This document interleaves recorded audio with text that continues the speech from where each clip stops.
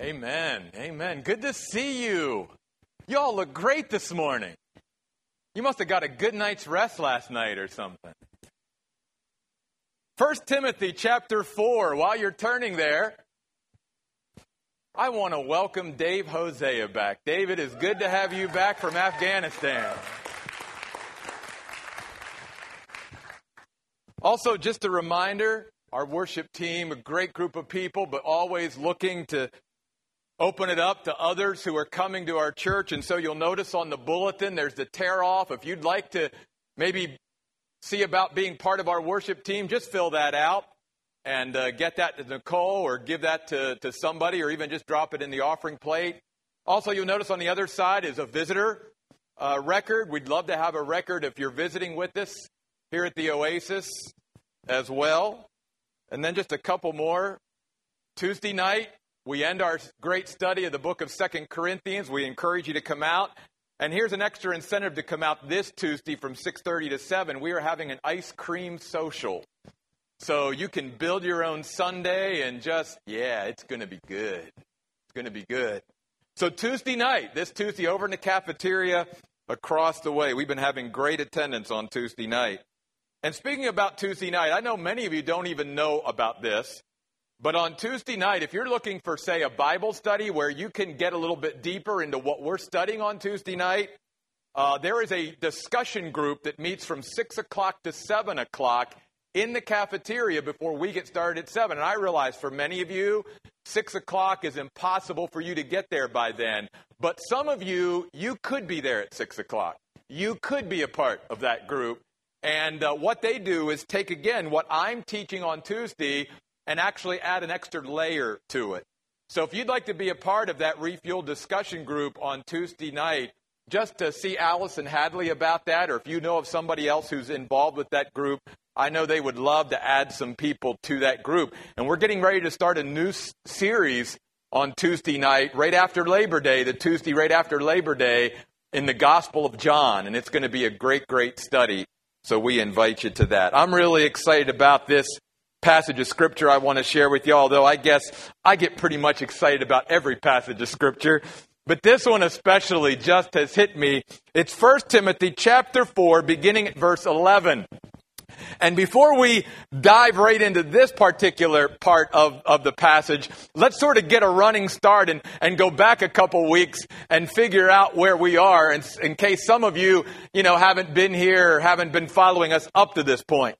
Back at the end of chapter 3, Paul's writing this letter to this young pastor, Timothy, and he says, Timothy, one of your responsibilities as a pastor is to teach people how to conduct themselves in the household of God. In other words, basically, teach them what it means to be part of the family of God, and especially in a local church. What does it mean to be part of the body of Christ in a local church expression? What's that mean? What are my responsibilities being part of the church? And so in chapter 4, one of the things that Paul says is this. He says, Timothy, you've got to teach your people the Word of God, and they've got to learn through their spiritual growth also how to carefully examine the Word of God for themselves and sort of test everything that they hear out there that supposedly is coming from you to see whether it really is or not. Because he says, in the latter days, there are going to be people inside the church who are going to depart the faith. They're going to give heed to deceiving spirits and doctrines of demons, he says. So you need to make your people aware of this and warn them of this. So it's our responsibility as individual Christians to make sure that we are theologically correct. And the reason we need to make sure that we are theologically correct is because if we're not, if we're embracing error at any point of our Christian life, not only are we going to be negatively affected, but we're going to negatively affect our brothers and sisters in Christ. And Paul's already said, we need to understand we're responsible for each other. And that's why we need to step up to the plate and rise to the occasion and become the Christians God wants us to be, because it's not just about us. We are always part of something bigger than ourselves, and we need to be committed to one another and to be responsible for each other. We are our brother's keeper, as God told Cain back in the book of Genesis. Then last week, we saw the importance of staying spiritually fit.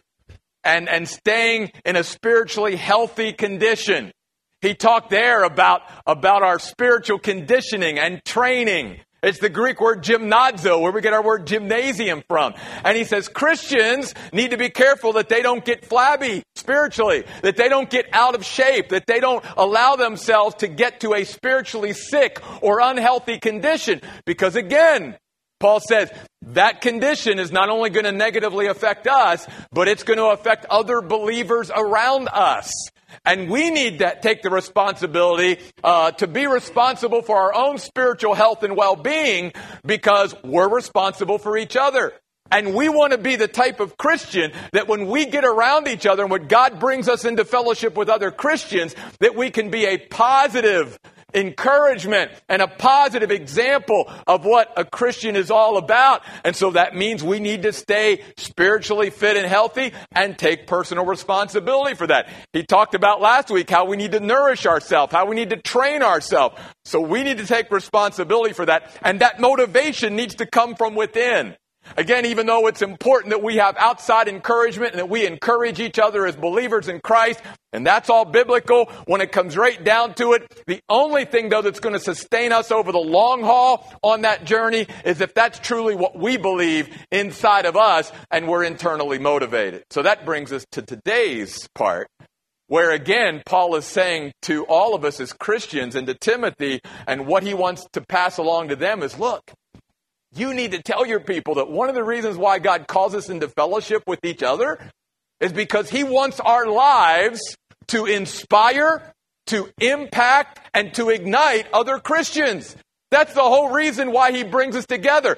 That's why it's not biblical to say, I can worship God on my own, and I can worship Jesus by myself, and I don't need to be part of a local church, and I don't need to connect with other Christians, and I don't need to have fellowship with other Christians. That simply is not biblical. One of the main reasons why God created the church and wants it to be locally expressed is so we can have relationships with each other, so we can get connected to each other, so that we can impact each other, so that we can ignite each other, so that we can inspire each other, you see. And so that's why Paul says these words. Notice, follow along with me. 1 Timothy 4, verse 11. Command and teach these things, Timothy. Let no one look down on you because you're young, but set an example to the believers in your speech, conduct, love, faithfulness, and purity. Until I come, give attention to the public reading of Scripture, to exhortation, to teaching, and do not neglect the spiritual gift that you have given to you and confirmed by prophetic words when the elders laid hands on you. Take pains with these things. Be absorbed in them so that everyone will see your progress. Be conscientious about how you live and what you teach. Persevere in this, because by doing so, you will save both yourself and those who listen to you. In this passage of Scripture, Paul's basically trying to tell Timothy and teach him, Timothy, as the pastor, you need to be in a place where you are continually encouraging, inspiring, igniting, and impacting positively those around you.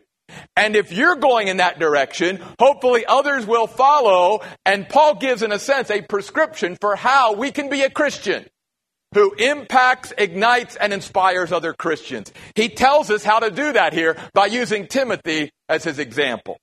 The first thing I want you to see then back in verse 12 is this. We need to learn to carry ourselves with confidence in the Lord. To carry ourselves with confidence in the Lord. Not to become prideful, not to become haughty, not to become cocky. That certainly would be detrimental. But we do need to carry ourselves with confidence in the Lord. In Timothy's case, specifically here, he was a very young pastor. And so Paul says, Timothy, you need to be careful how you carry yourself. You can't let others look down on you, literally think little or nothing of you. Well, how do we do that? Well, one of the main ways we do that is by how we carry ourselves. See, if we go through life with very little confidence in our walk with God, and we don't think very much or little of ourselves, then how can we expect other people to think very much or little of us either? If we think we're nothing, if we think we're a nobody, believe it or not, even if you never say that to somebody, in other words, if you never go up to somebody and go, I'm a nobody. you'll still communicate that. You communicate that in the way you carry yourself through life. And Paul is saying, let no one in the body of Christ, I don't care how young you are, I know that most of the people in your church, Timothy, are older than you, but God called you to this. And God is equipping you for this. And you need to carry yourself and not allow people in your church to think little or nothing of you, because this is of Christ. And you need to carry yourself with the confidence that Christ brings, even though you're young. You know, one of the greatest biblical examples of that is David, the little shepherd boy, when he slew Goliath. You know the story. David was probably around 16 years old. Lindsay, how old are you? 16. All right. 16 years old David was when he trotted out on the battlefield to slay Goliath. And remember, all the soldiers and King Saul and all that were much older than David. But they weren't willing to step out and go out and challenge the giant Goliath. Only the 16-year-old David was willing to do that. And God, through those kind of stories, the little boy that gave Jesus his lunch, tells us that spiritual growth and maturity and spiritual impact and spiritual inspiration and spiritual ignition of others isn't based on our physical age. It's based on our walk with God. And if someone's on fire for God, I don't care whether they're 10 or they're 100. They are able to be used by God to ignite, inspire, and impact other Christians. And it doesn't matter what our age is. And so Paul says to Timothy, let no one look down on you. You can be an example. In fact, the words be an example here in the Greek mean to arise, Timothy. Become who God created you to be. God destined you for greatness, Timothy. Now be great. And that message is for everyone here today. God says, here's the plan I have. Oh yeah, I've destined you for greatness throughout eternity. Yeah, but I've destined you for greatness right here and now. You can be an example to believers. You can arise and become a positive, lasting impression, worthy of imitation of other believers if we just lay hold of Christ every day. Do you realize the power that you have as a Christian? You can be, every one of you, a positive, lasting impression on other believers. And of course, he gives him here speech, conduct. Basically, he's saying in every area of life, you can be an example. Rise up, Timothy. Be an example. And I would just encourage the rest of us today. Rise up and be who God wants you to be. And one of the greatest responsibilities we have as believers is to be an example to other believers. And we get focused on so many other things that we forget that one of the greatest privileges and responsibilities we have as being part of the body of Christ is to set an example for others at all times. And we need to rise up and do that. By the way, very interesting word here, the word example too. When it's talking about making an impression on something, it's not talking about this. We could use the example of a heavy piece of furniture that if you sit it down, say on a soft carpet, and obviously then take that piece of furniture up, there's an impression left simply because the piece of furniture was much heavier than the carpet, and so it made an impression, just simply by its weight. This word is not talking about making an impression based on that. It's making an impression over time through repetition. That's what it's talking about. So it's not a once and for all flash like, oh wow, what an impression it was made. And not that we can't make an impression on others in a positive, maybe lasting way once. But biblically speaking, in the church, the reason why God says, don't forsake the assembling of yourselves together as the manner of some is, but be consistent in coming to church and coming together and being together is because that positive example is usually done through repetition over and over and over and over again. It's not some big thing. It's the little things that we do over and over and over again. And Jesus modeled this example when he called his own disciples. When he called his own disciples, the Bible says he called these men to be with him for 3 years. And the impact of Jesus wasn't just like Jesus saying to Peter, James, and John, for instance, I'm Jesus, I'm God, here's the impression I want to make, and then left. No. Because again, God understands. Is that really going to last? No, it takes time to solidify something in our life. And so Jesus wanted these 12 men to walk with him every day, to see him interact, to see him in formal and informal situations, to see him by himself, to see him with great crowds, to see him in each and every situation. That's what Jesus wanted, because Jesus wanted, through repetition continually, to be setting an example to his followers, so that in turn would be an example for us of how you and I impact others. That it's not just through the one and done way of doing it. It's through coming together over and over again, and just letting that little bit just sort of make an impression over time. And eventually, it makes an impression on the rest of us as well. Then he goes on in verse 13 to say, until I come, give attention to the public reading of Scripture, to exhortation, to teaching. Basically saying to Timothy, you want to continue to be an example and inspire and ignite and impact other Christians and other believers, then saturate yourself and your congregation with the Word of God. Give attention to public reading of Scripture. That's exactly what we do here. Then, a little bit out of order, he says, teach them the Word of God. That means explain to them. Give them understanding of what the Scripture means. And then the word exhortation means encourage them to apply it, to put it into practice. It's not just about learning about it. It's literally about living it. And so that's why Paul says, give attention to the public reading of Scripture. Say it out loud. Talk about it. Then teach it, explain it, expound it, help them to understand it, and then exhort them to put it into practice every day in their life. But it's all about the Word of God. And again, you and I, apart from the Word of God in our life, we are not going to be able to inspire, ignite, and impact other believers and set an example for them as we could or as we should. Then verse 14, do not neglect the spiritual gift you have. The word neglect means to be careless of. Now, certainly this is about Timothy, but again, the principle can apply to all of us.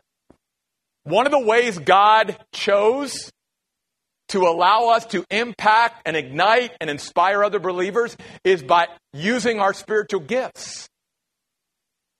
And so that means that, first of all, Christians need to know what their spiritual gift or gifts are. And the Bible clearly teaches that every true born-again believer, everyone who's ever accepted Jesus Christ by faith and has the Holy Spirit living within them, has at least one spiritual gift. And my friends, again, let's not forget what a spiritual gift is. It is a supernatural, extraordinary endowment entrusted to us by God Himself. It's not just, people get mixed up. They think that spiritual gifts are natural talents. No. I mean, for instance, like, it's great that these folks have great singing voices. But being able to sing is not a spiritual gift. Now, they can use their spiritual gift through their singing, see, but don't confuse natural abilities or talents with spiritual gifts. Spiritual gifts is something that God gave us when we were saved. And it's supernatural. It's extraordinary. It's not something that you and I can just cook up on our own. And God gave us those gifts so that we could use them in the body of Christ to inspire, ignite, and impact other believers in a spiritual way. And so if you don't know what your gift is, then you're neglecting it. And God can't use you the way He wants to, because you might not even know what your gift is and be using it in the body of Christ. And that means we're missing out, see? That's again why I tell Christians it's not biblical for you to stay home and stay away from church and just worship God on your own. Because how can you exercise your spiritual gift and impact other believers if you're never around other believers? How can you be an example to other believers if you're never around them on a consistent basis? See? We want to help you with that, by the way. We put this out every once in a while. And so next week, for a couple of weeks, we'll put it out again. If some of you want to discover or find out what your spiritual gift is, we have material that we will put at the info table starting next Sunday for a couple of weeks. Or you can just ask us and we'll make sure that you get it. But it'd be a shame for you to go any longer in your Christian life and not know what your spiritual gift or gifts are, because God wants you to use them in the body of Christ so that you can inspire, impact, and encourage other Christians. Do not neglect the spiritual gift that is given to you. Confirm. And that simply means, even in Timothy's case, listen, other Christians will be able to affirm or confirm what your spiritual gifts are. For instance, if you're a Christian and you say, I know God has given me the spiritual gift of teaching, and you get up to teach and everybody's like, oh my golly, I couldn't wait for that to be over. Maybe you don't have the spiritual gift of teaching, see? So one of the ways we discover what our gifts are is truly to have at least enough people close to you that you can say, I think I have this gift. Do you see this gift in me? Do I exercise this gift? Whatever. Because they will and can be used by God to confirm or affirm the gift or gifts that we have. And then he just goes on to tell Timothy, and Timothy, you know the spiritual leadership that sort of ordained you and placed you into the ministry, pledge their help and support in supporting you with this gift that you've been given. And can I say, knowing the hearts of our leaders here at the Oasis, we will do the same. We pledge to you our help and support. We will help you find out what your gift is. We will help you try to figure out where in this body you can exercise that gift so that you can start to see that gift grow and develop, because our spiritual gift is like a muscle. And if you don't use your spiritual gift, it will atrophy. It will literally shrink. The only way you and I can grow our spiritual gift is to use it. And the more we use it, the stronger it gets. You see. So that's why he's saying don't neglect it. In fact, other places Paul told Timothy and others, stir up the gift of God you have in you. Get it going. Use it. Because your brothers and sisters in Christ will benefit from you using your gift. See, the way God designed the body of Christ is when we come together, we mutually help each other and encourage each other and inspire each other through the exercise of our supernatural, extraordinary gifts that have been entrusted to us. Let me say this. One of the things we're going to be held accountable for one day as a Christian is, what did we do with our gift? Because it is a trust. It's a stewardship. God gave us this gift and entrusted us with this. And he's going to say, what did you do with it? What did you do with it? And then he goes on to say in verse 15, take pains with these things. Be absorbed in them. These words mean to care greatly for, to put your all into it. See, if we really want to reach our potential for Christ, if we want to see the greatness that God has for us on this earth and to truly see who God created us to be, then we can't go with this Christian life thing and spiritual growth thing half-heartedly. We have got to be absorbed into it. We've got to give our all to it instead of just stick our toe in. You see. And too many Christians today, they want God to use them. They want God to use their life and have purpose and have meaning and find fulfillment and find satisfaction. But they don't want commitment. They don't want to be committed or devoted and put their all into it. And Paul is saying to Timothy, Timothy, you will never be a pastor that inspires, ignites, or impacts other believers if you're not willing to put your all into this. And you need to teach your people that if they're ever going to be the inspiration and ignition and impact on other believers that God wants them to be and calls them to be, then they need to have the same attitude. Then he says, be absorbed in them so that everyone will see your progress. The word means advancement, moving forward. And notice, he doesn't say perfection. Hallelujah. Because it's on this side of glory, on this side of heaven, it will never be about perfection. God understands, we'll never be perfect. But what he does expect from every believer is progress. He expects all of us to be moving forward and advancing in our walk with him. And notice, Paul says, you won't have to toot your own spiritual horn and go around saying, look at me, this wonderful Christian. He says, you just keep your mouth shut and do what God's called you to do. Others will see your progress. It will be so evident in your life that you are spiritually growing, you won't need to say a thing. They'll catch it. They'll catch it from you. And the same thing is true for all of it.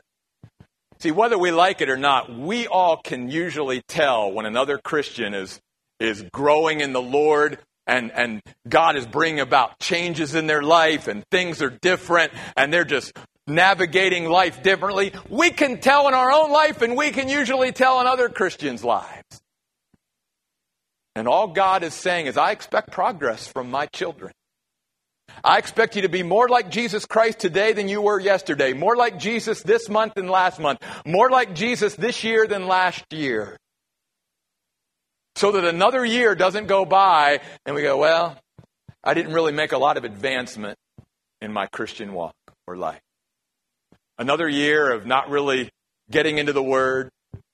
Another year of sort of neglecting my spiritual gift and not using it. Another year of even thinking very little of myself and carrying myself with a lack of confidence and purpose so that other Christians don't think much of me either because I don't think very much of myself. See, folks, that can all change. Because God wants every one of you, just as he did Timothy and the people in Timothy's church, to realize the greatness that he has planned for us. Then in verse 16, he says, be conscientious about how you live and what you teach. The word conscientious there just means to be aware, self-awareness. Where am I spiritually? Do we even really know where we are spiritually? And not only that, but this word also speaks about the fact of, as Christians especially, as children of God, we cannot continually live our lives letting life come at us and then reacting at what comes at us. There's got to come moments in our life where we act rather than continually react. And we live in a world today, folks, not just amongst people who don't know God, but we live in a world today, even amongst the church, even amongst Christians, even amongst Christian leaders, where all they know to do is whatever comes at them, they react to it and respond to it. And there's never anything deliberate or intentional in their actions to sort of make a way. No, it's always, I'm just going to deal with whatever life comes and hope that I can somehow navigate it. And that's not the way God wants his children to live. I mean, obviously, there's going to be times where the Bible says we fall into a trial.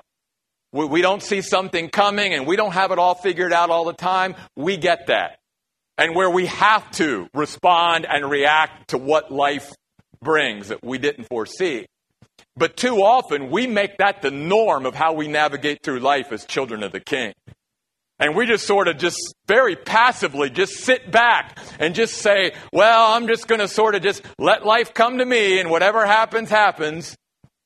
And God says, my child, you are one of my children, bought with the blood of Jesus Christ, endowed with supernatural spiritual gifts. You've got the Word of God. You've got God himself, the Spirit of God, living in you. It's time to stand up, rise up, act, be deliberate, be intentional, and make something happen in your life.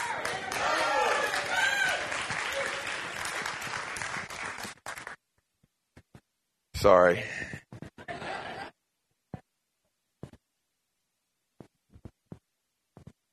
Then notice, he says, persevere in this.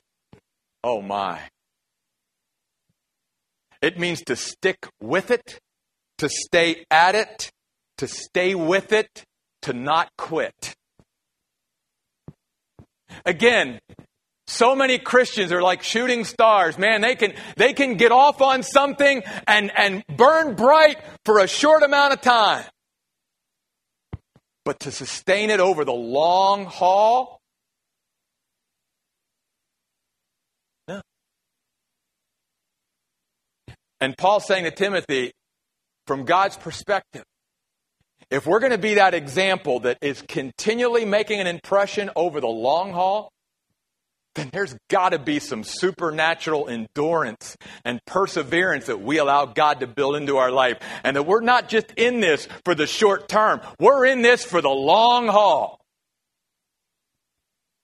Now, let me give you an example very practically, and this doesn't even rise to what Paul's talking about, but just to give you an example of how I see this play out even today, even as far as attendance at something amongst Christians. And you all know this to be true. You'll start a new study or a new Bible study, and you'll get a lot of people the first couple weeks. And if it's a 10 or 12-week study, as you go on, it just gets less and less, less, less. Because that's the way our culture is. We can get started on something, man, and we can get all excited about it and committed to it for a couple weeks, but put it in there for the long haul and stay committed over some couple months, you just don't see it today. And we need to say, God, help me to persevere. Help me to stick with it, to stay at it. Because that's the only way you and I are ever going to see the potential God has inside of us. That's the only way we're ever going to see the great destiny that He has for us on earth. That's the only way we're going to start to see lives ignited and impressed and impacted around us, is if we stick with it. And let me say, humanly speaking, there will be many times where you feel like giving up. You will. Because I'll just be honest, in 3.5 years as a pastor of this church, there have been many times where I just felt like, I'm walking away. I mean, that's the way you feel someday. I'm done. And then God sort of gently and lovingly slaps me around. Says, get back up and get back in there. And the reason I share that with you is just because you can sit here today and go, you're right, Jeff, I'm going to... You're still going to have days where you get up and feel like quitting. And the enemy's going to want to make you quit. Because you're going to face all kinds of opposition and obstacles and all kinds of junk in your way. And you and I have to allow the Holy Spirit of God to build a spiritual tenacity in us, that we're going to be like that dog that grabs a hold of something and we're not going to let go no matter what. And that's what Paul's saying to Timothy. Because Paul saw too many young pastors like Timothy who started out and they're no longer in the ministry. And I've seen too many Christians who, man, they were fired up for God for a time.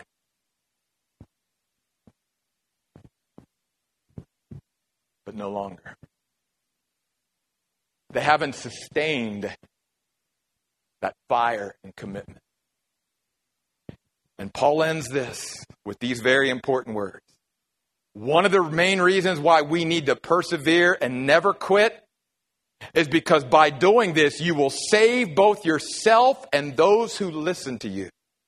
Paul here is not talking about salvation as far as coming to Christ and placing our faith in Christ. The words that he uses here is, you'll be in a good place, Timothy. You'll stay in a good place. You'll be spiritually fit, spiritually sound, if you will.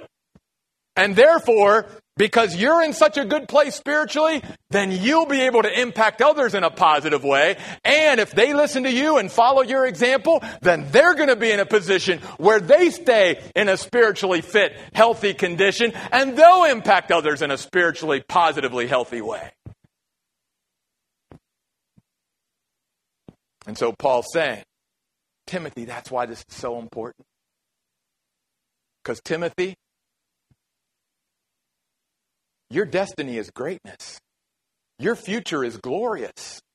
And you need to believe that and embrace that.